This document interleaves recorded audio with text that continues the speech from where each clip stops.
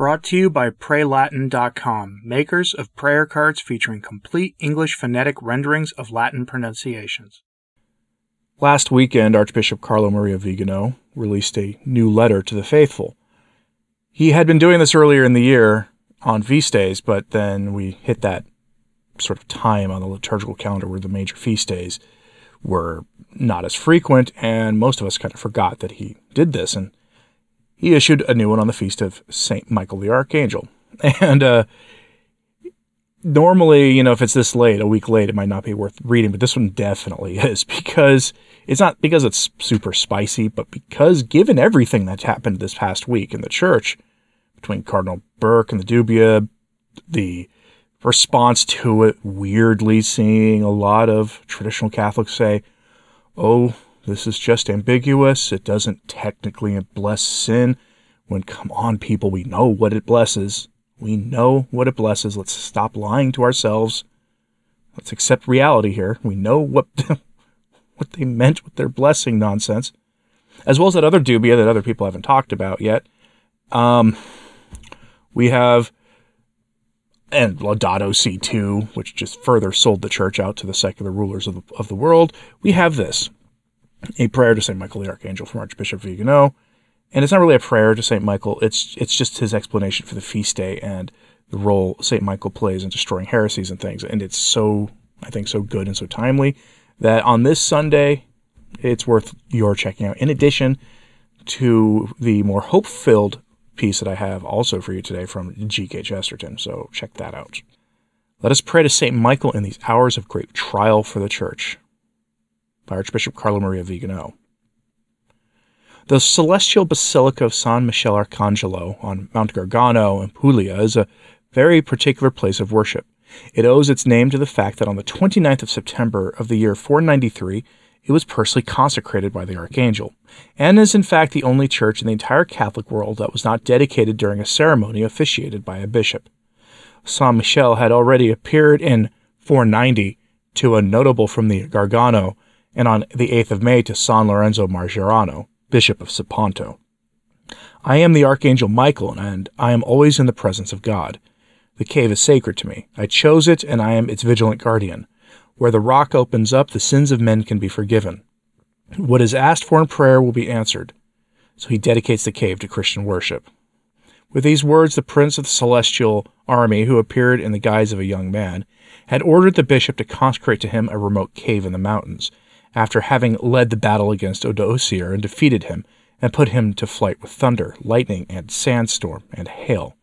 When on the orders of Pope Gelasius I, the bishops of Puglia went to celebrate the rite, eagles accompanied them on the climb to Gargano, spreading their wings to protect them from the heat. But once they reached the mountain, they found the cave already consecrated, with an altar covered by a red pallium, and surrounded by a precious crystal cross.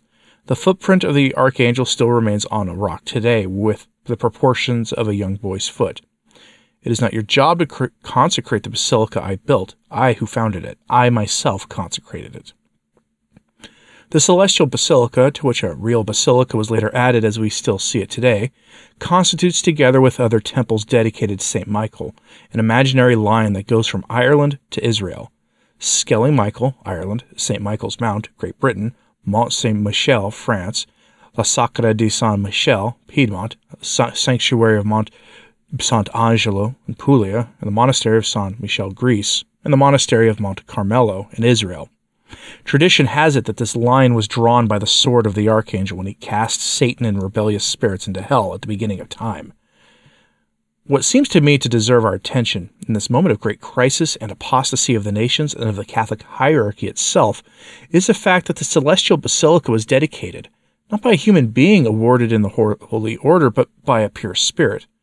We must read in this extraordinary and miraculous event a reason for hope, because sometimes divine providence deigns to intervene in human affairs in ways that go beyond the ordinary norm. Imagine what splendor that dedication rite celebrated by the Archangel and his celestial assistants must have had, and what dismay the 7 bishops who climbed up the cave to perform the sacred functions must have felt. Another element of meditation is the choice of place. Remote, perched on the mountains, removed from pagan groups by the piety of the faithful, and on the indication of Saint Michel. A cave that recalls the catacombs, the refuges of the first Christians, the caves in which the Catholics persecuted by Henry VIII and Elizabeth I of England took refuge to celebrate the Popist Mass, of where the Vendéans prayed to escape from the nasty revolutionaries in France.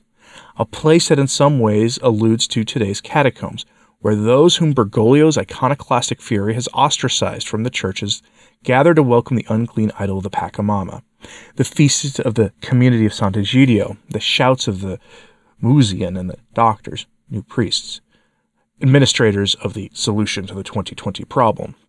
And to say that the Archangel St. Michael, who rose to the prince of the celestial hosts and the patron saint of the Holy Church after the fall of Lucifer, could have aspired to many other places, more suited to the squire of the Holy Mary. Yet in this choice we find precisely the humility that led him to pronounce his Cuius et Deus in response to Satan's non serviam. The first victory of St. Michael over the demons took place in the mists of time. It was a creature, the humblest among the pure spirits existing at that time, who carried out divine justice and chased the rebels into the abyss. According to some commentators on the apocalypse, an even more sensational victory will take place at the end of time, when St. Michael will slay the Antichrist once again, when he will have tried to make people believe that he has been resurrected after hiding for 3 days. In fact, we know that the Antichrist is Christ's monkey just as Satan is God's monkey. Even on that occasion, the Archangel will strike down the son of iniquity, raised into the air and carried by demons to imitate the ascension of our Lord. In the middle, the history of salvation, the creation of man, his fall in Adam and Eve, his redemption in Christ, the new Adam, and in Mary, the new Eve, the Holy Church militant on earth, its battles, its triumphs, and again the infidelities of its ministers like the Sanhedrin, which also had St. Michael on the right of the altar of incense. Let us not forget the reason why. At the end of the Mass, we recite the Leonine prayers. That is, those prayers followed by a prayer to St. Michael that Pope Leo XIII ordered to be raised to the Lord to avert that terrible period over a century, during which Satan, he would have been free to harass the Church. And let us not forget how diligently that prayer was cancelled from the rites of the Reformed Church, how quickly it overshadowed the feast of the dedication of St. Michael the Archangel by joining the memory of the other two archangels, Gabriel and Raphael. We continue to confidently invoke the Prince of the Celestial Armies, especially in these hours of great trial. His powerful patronage is indispensable to the Church and the faithful in the battle against the power of darkness. And when we contemplate with pain the separation of Catholics faithful to tradition, we think of that humble and significant choice of a bare cave in the mountains, on which, however, the quote from the Holy Scripture stands out. Terribilis est lucuist est, hic Dominus Deo eis est porta caeli. We think of the great basilica that arose in front of it, but above all the perennial liturgy which the glorious Archangel attends, and in the moments in which the enemy seems to triumph, let us remember the victory that St. Michael won in the beginning against Satan, and that he will bring back in the last times against the Antichrist, and let us make ourselves worthy with our exemplary life of his powerful help. Amen. Signed, Archbishop Carlo Maria Vigano, the 29th of September, 2023. Very timely words, I think. A very timely response. But also appropriate, I think, for a Sunday. A little less newsworthy, news-focused. While he does talk about the evils in the hierarchy, and how St. Michael will certainly have a role in the cleansing of the Church from this age of decadence and sin that we are in. An age of such decadence and sin that the Church blesses things. I do wish that people would admit that that's what seems to be going on, because it'd be starting to feel lonely pointing out that that sometimes the simplest answer to things that we see happening from Rome are the actual correct ones, that is actually the truth. That what we see is really what we're getting. What did you think of Archbishop Vigano's statement here? Did you like it as a sort of a history and a pointing of the various different monasteries and basilicas to St. Michael from Ireland to Israel, and how it's almost like a straight line on the map in Europe, and how it's almost like the dividing line